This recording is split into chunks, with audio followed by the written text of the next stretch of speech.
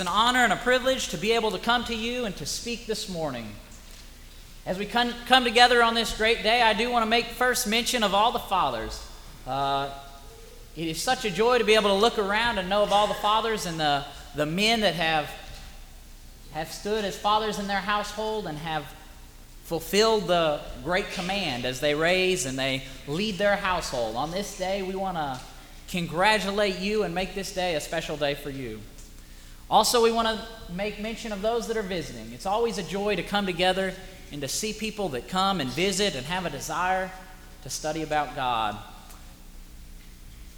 If you are visiting with us, you might notice in the pew in front of you that there's a card, and we would love to have record of you being here, and if you would fill out that card and just leave it in the pew, we will be glad to have that, and we will hold on to it and pick it up after services. This morning, as we get into our lesson, I would like to encourage you to open your Bibles to Matthew chapter 7. Matthew chapter 7 is a section of Scripture that is quoted quite often. In fact, many people that aren't part of the church, that don't give their lives to studying God's Word or have a desire to strive and be obedient to God's Word, oftentimes you'll find that they know a special verse at the beginning of Matthew chapter 7. In Matthew chapter 7 and verse 1, one of the most quoted verses says, "Judge not, that you be not judged." Now, I'm sad to say that most times when I hear the verse quoted, it is usually not used within the meaning in Matthew chapter 7, but yet people jump to it. They cling to it. As we look at this verse, this is a verse that I would say often Christians run from because we don't understand it. We run from it because we're so scared of the idea of the judging that is talked about here in Matthew chapter 7 and verse 1. We know that, notice also, oftentimes I feel like sinners cling to it. Those that are living in sin, those that don't want to follow God. The verse that they're going to know, the verse that they're going to think about, that they're going to point you towards is, "Don't judge me. Judge not, that you be not judged." Then also I think of the atheists that would say they don't believe, they believe Matthew chapter 7 verse 1 because they say, "Judge not, that you be not judged." Don't tell me that I can't believe there is no God. So we've got a verse that's very special because the atheists believe it. We've got sinners that cling to it, and then we've got Christians that run from it. So really, Matthew chapter 7 is kind of backwards from a lot of the Bible. Now the key is, though, we should rather understand what is meant in Matthew chapter 7. And today, as we look through the passage here, I hope we can all gain a deeper understanding and a greater respect for the point made in Matthew chapter 7 and verse 1.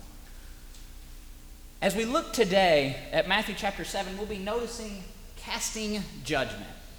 Now, judgment within the way that it's used today it could be used many ways. There's a judgment, obviously, that we don't want to happen, as Matthew chapter 7 is pointing out in verse 1. And then there's judgments that might be made on a regular basis that have nothing to do with anything. As we went to, I couldn't find my Bible the other day, and we went to the store, and I wanted to pick up a new Bible because I was discouraged that I lost mine. It's easier to just buy one than to wait until I find it. So right after we bought it, I found it. However, while we were at the store and we were looking at the Bibles, I said, it's got to be the small one. It's got to be the little one that I can fit in my pocket. It's much easier to carry around. And my wife, she cast a judgment, but yet this isn't a judgment that matters or makes any difference in the terms of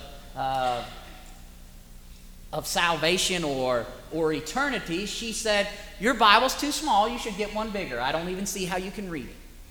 All right, there is a decision or an opinion that we come to. Now, it is in no way sinful to come to a thought or come to a opinion or come to a design where you say, you should have a larger Bible. There are many judgments that people make that aren't the judgment that is condemned in Matthew chapter 7 and verse 1. And we're going to notice more as we go through the text and see the points that are being made. The word for judgment is krino in Greek. It means to judge with the purpose of condemning. It's to judge with the purpose of casting one to hell. Their purpose was in saying, you're lost, in condemning the person for themselves. Rather, we know that judgment is reserved for God. In the end, God is the final, the true judge, the righteous judge. As we go through the text, though, let's begin there in Matthew chapter 7, verse 1. In Matthew chapter 7 and verse 1, it says, "Judge not, that you be not judged." Verse 2 says, "For with what judgment you judge, you will be judged, and with the measure you use, it will be measured back to you. And why do you look at the speck in your brother's eye, but not consider the plank in your own eye? How can you say to your brother, 'Let me remove the speck from your eye,' and look, a plank is in your own eye? Hypocrite. First, remove the plank from your own eye, and you will see clearly to remove the speck from your brother's eye." First off, within the point of judgment, we must protect self. We have to be ready to protect ourselves. Notice in verse 1 and 2 it said, "Judge not that you be not judged." And he points out the main reason. For with what judgment you judge, it's coming back at you. With what judgment you judge, it will be measured back to you with the same measure.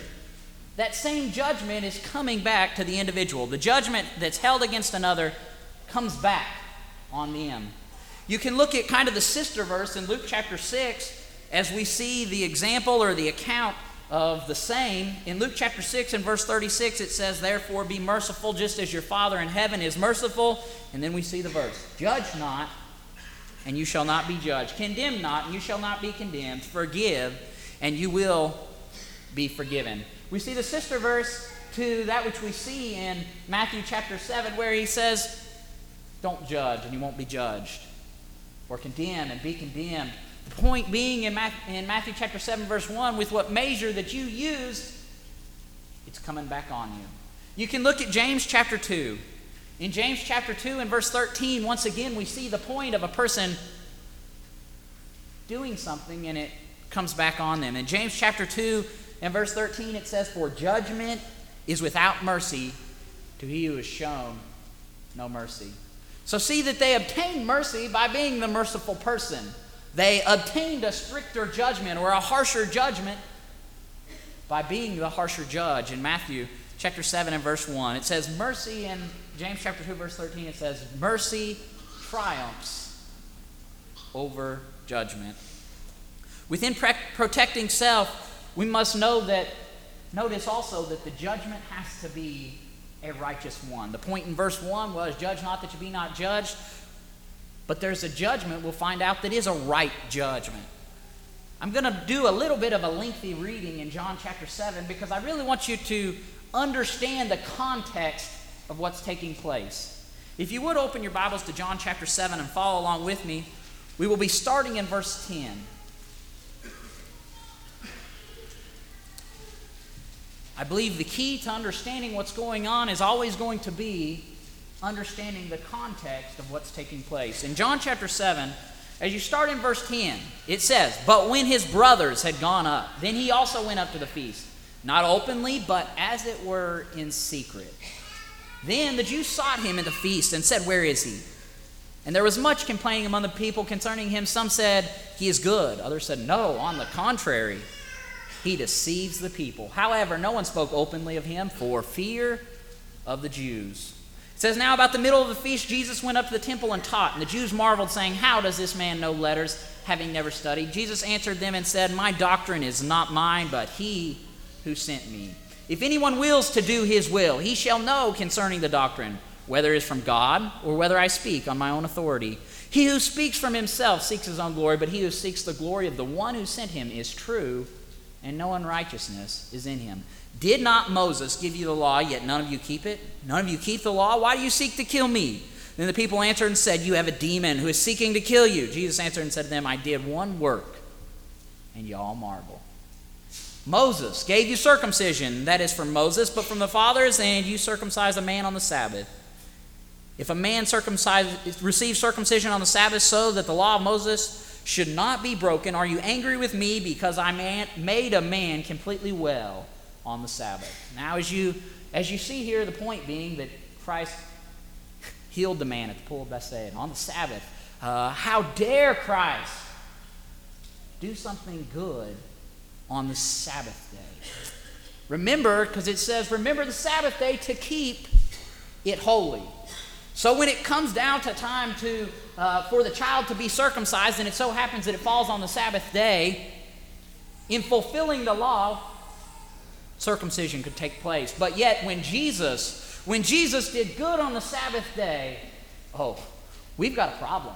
How dare you do good to someone else? How dare you heal someone on the Sabbath day? Now the point being, verse 24, when Jesus draws them back in, he makes this point and says, hey, you're looking at me, you want to condemn me because I healed a man on the Sabbath. Yet when the law requires that you circumcise the child, you do that on the Sabbath.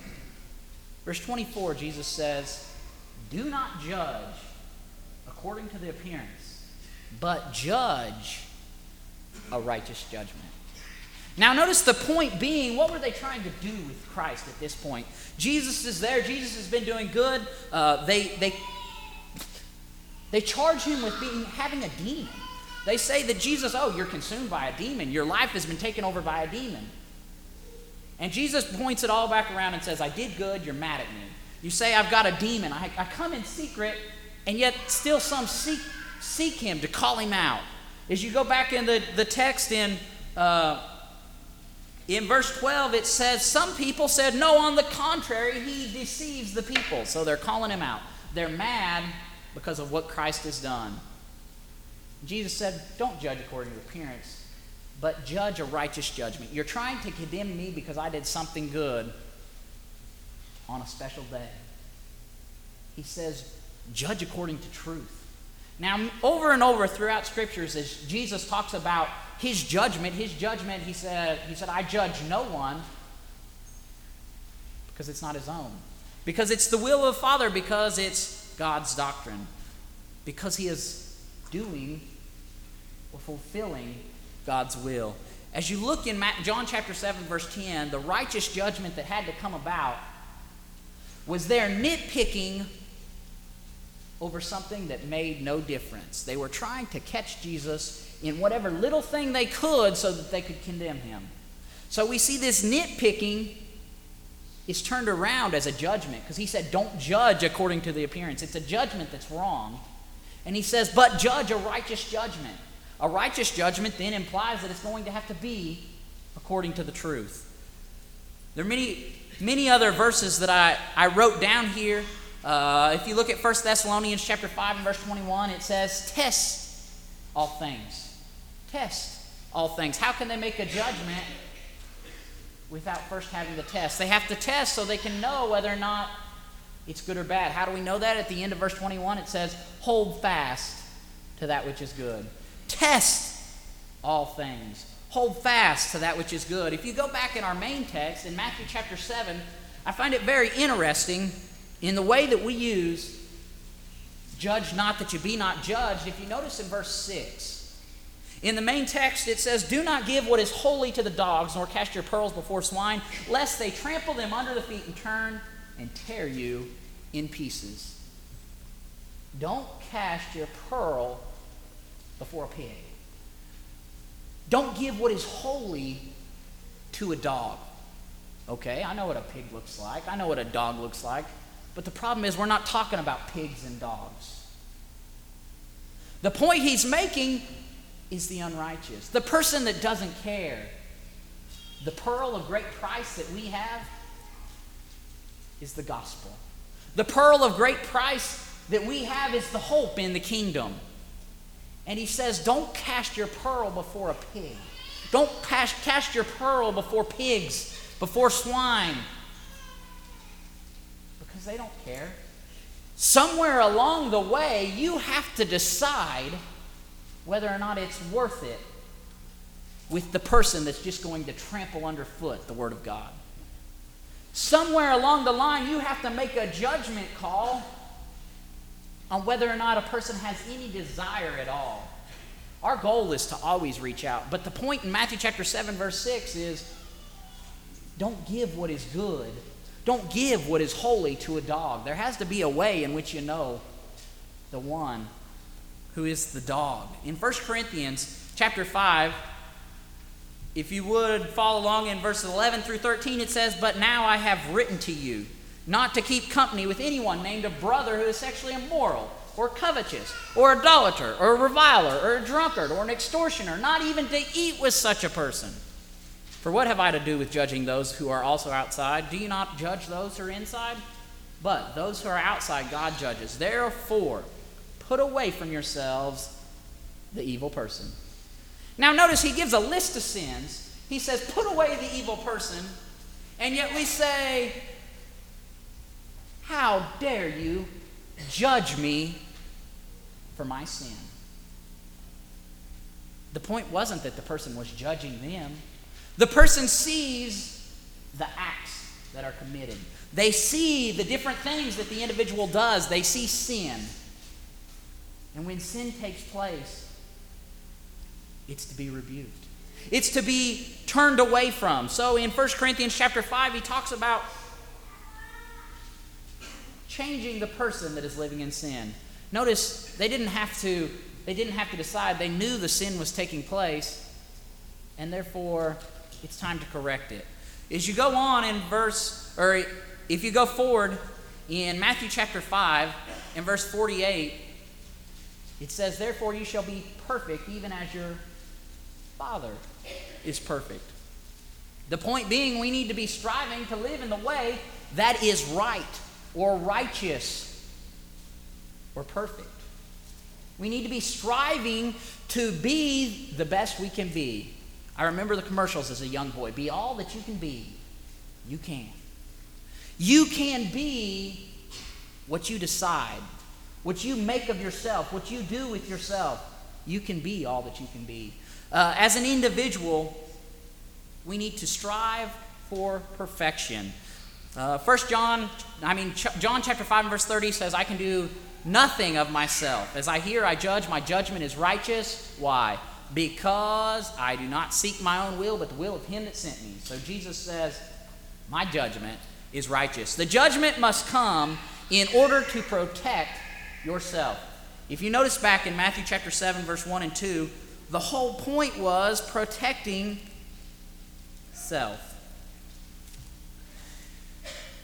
It says, "For with what judgment you will be judged, with what judgment you judge, you will be judged." It's going to come back on me. That's where the problem comes in. So I need to protect myself. The judgment must come to protect self. As you look in Matthew chapter 7, go a little bit further in the chapter in verse 15. It says, "Beware of false prophets." How do I know they're a false prophet? Well, test all things. Hold fast that which is good. "Beware of false prophets who come to you in sheep's clothing, but inwardly they are ravenous wolves." There has to be a way in which an individual can know that a person is a false prophet. It says in verse 16, "You will know them by their fruits. Do men gather grapes from thorn bushes or figs from thistles? Even so, every good tree bears good fruit, but a bad tree bears bad fruit. A good tree cannot bear bad fruit, nor can a bad tree bear good fruit. Every tree that does not bear good fruit is cut down and thrown into the fire." Verse 20, "Therefore, by your fruits, you'll know them." Therefore, by the actions that they complete, the things that they do, says, by that you'll know them. As Christians, it's been said before that we're not to be a judge, but rather a fruit inspector. As a fruit inspector, within the way that we use the word judge today, you have to judge the fruit. Our goal is not to condemn a person. Our goal is rather to change a person to where they lift up the truth in holiness. We want the person to look for the truth, to desire the truth, to praise God in the end. As we see here in verses 1 and 2, the key goal really needs to be protecting self. As an individual, we have to protect ourselves from the judgment that is to come. And therefore, we should be merciful. But yet, we have to judge righteously. Go on, and in verses 3 through 5, we'll notice that we must examine self. It requires that we look at self in order to be able to protect ourselves. Notice in verse 3 it says, "And why do you not look at the speck in your brother's eye, but consider not the plank in your own eye? Or how can you say to your brother, let me remove the speck from your eye, and look, a plank is in your own eye? Hypocrite. He says, hypocrite. We have the opposite of two things. We have a person that's casting a judgment. Now, what's the problem with the individual casting the judgment? I'm exactly the same thing. If I was to have the really small Bible, or Anna had the really small Bible, and then she condemned me for having the large Bible, that would be a hypocrite. Obviously, she doesn't have a small Bible because she didn't like mine. But we have the opposite extremes. We have an individual that's doing one thing, and he's condemning the other for doing the same thing. Now, notice here, in examining self, hypocrisy tarnishes the helping brother. The one that is there to help is tarnished because he's caught up in the same sin. He's caught up in the same thing. He says, there's a little piece of dirt right there. If I squint, I can see it. And yet he walks up with a fence post. He says, there's a little something in your eye. And yet he's got a beam protruding out of his head.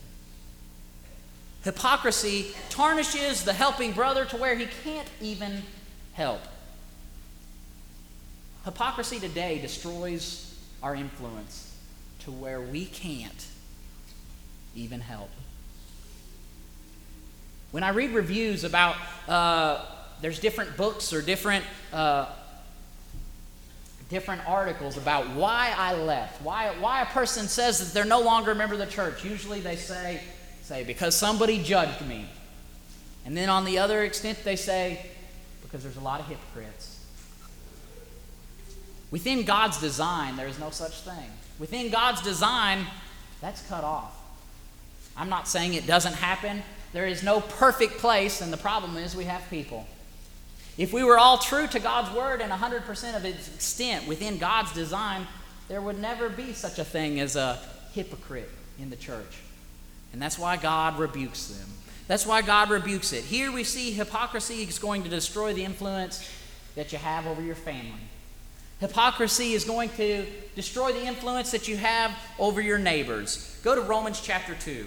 This is another lengthy reading, and we'll try and hurry through it. But yet it's very important because it talks so much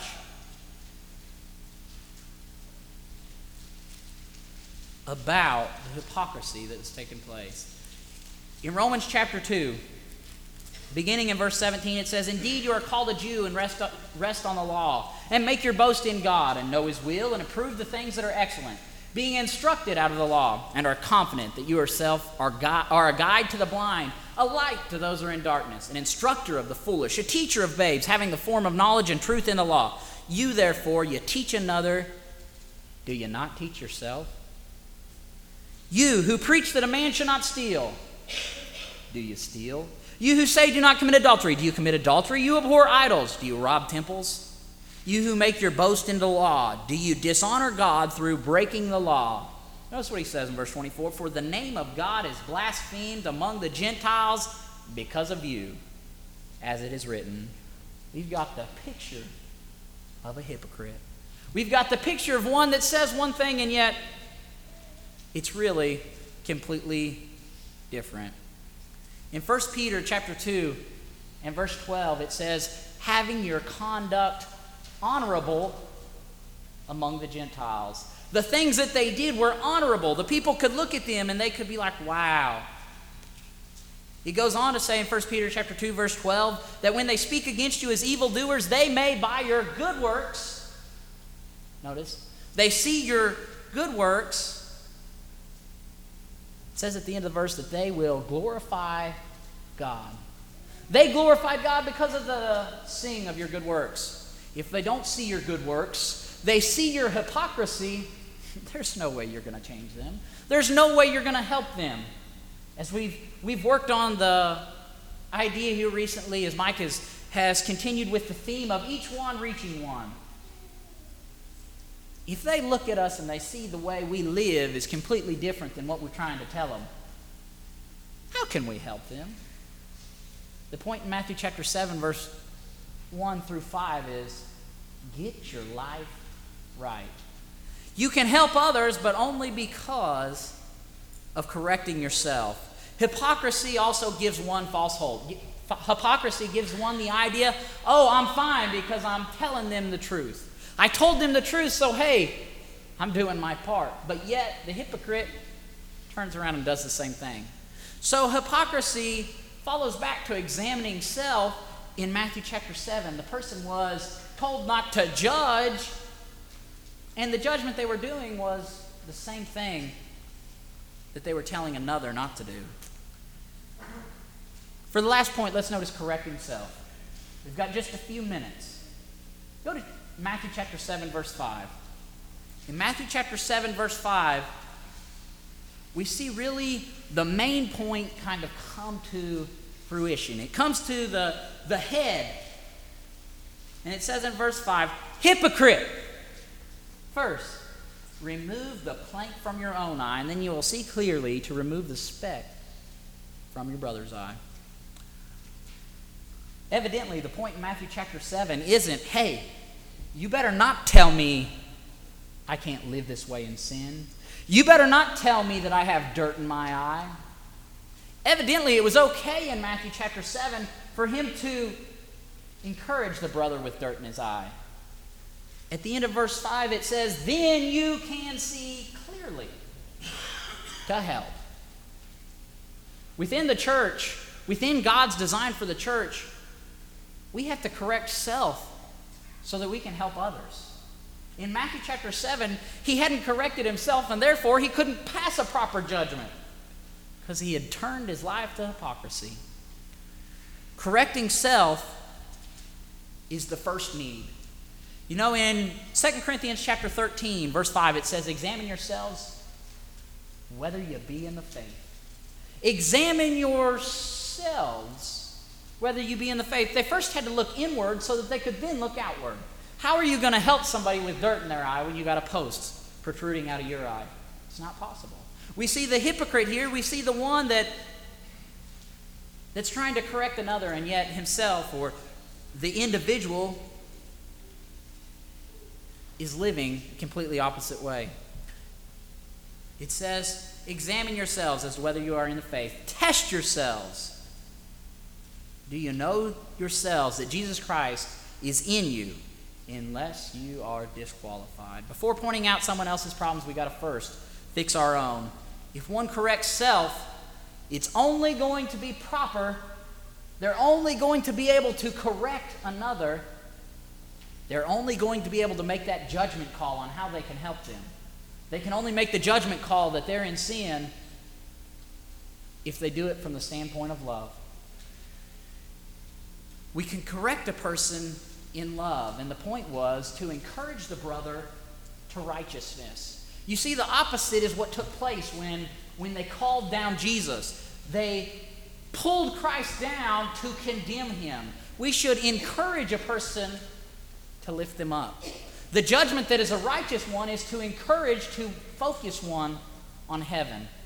In Matthew chapter 7, verse 5, we see that the person is to fix themselves so they can help another. If they're going to help the other, it's going to come from a standpoint of love. In John chapter 13 and verse 35, it says, by this all will know that you are my disciples if you have love one for another. If I love you, I better encourage you when I think you're doing wrong. If I love you as a Christian and I want you to go to heaven with me, if you want me to go to heaven with you, you come to me when you see something that is amiss, something that's not godly, that's improper, that's against Christianity, which is against what Christ taught or what Christ stood for. Notice one step further in Galatians chapter 6, verse 1, that a spiritual brother or sister, a spiritual person is to aid in correcting the one that is wayward, the person that's off the track, that's off the straight and narrow path, that's off the path that is headed for home. In Galatians chapter 6, verse 1, it says, brethren, if a man is overtaken in a fault, ye who are spiritual, restore such a one with a spirit of meekness. We see they help the individual that's caught up in sin. They're caught up in something other than that path, that goal, that home where they look straight ahead and they strive for the home in eternity. In Philippians chapter 2, verses 3 and 4, it says, "Let nothing be done through selfish ambition or conceit, but in lowliness of mind let each esteem others better than himself." Notice in verse 4 it says, "Let each of you look out not only for his own interest, but for the interest of others." Within God's design, we've got to look out for one another. And the way we use the verse in Matthew chapter 7, verse 1, oftentimes today, says, "Don't judge me because I'm doing something wrong." That's usually the point. Usually when someone looks at Matthew chapter 7, verse 1, and they say, "Judge not that you be not judged," their point is, don't call me out for living in sin. The point this morning is, don't look at someone to cast them down to hell, but rather look at someone to bring them up to heaven. The judgment that must be cast is to encourage one to righteousness. In the end, the world is going to be judged by the faithful. If you look at 1 Corinthians chapter 6, verse 2, he points out the fact of the judgment, the impending judgment that's going to come. It says, "Do you not know that the saints will judge the world? And if the world be judged by you, are you unworthy to judge the smallest matters?" Now he's rebuking them for not taking care of their problems at home.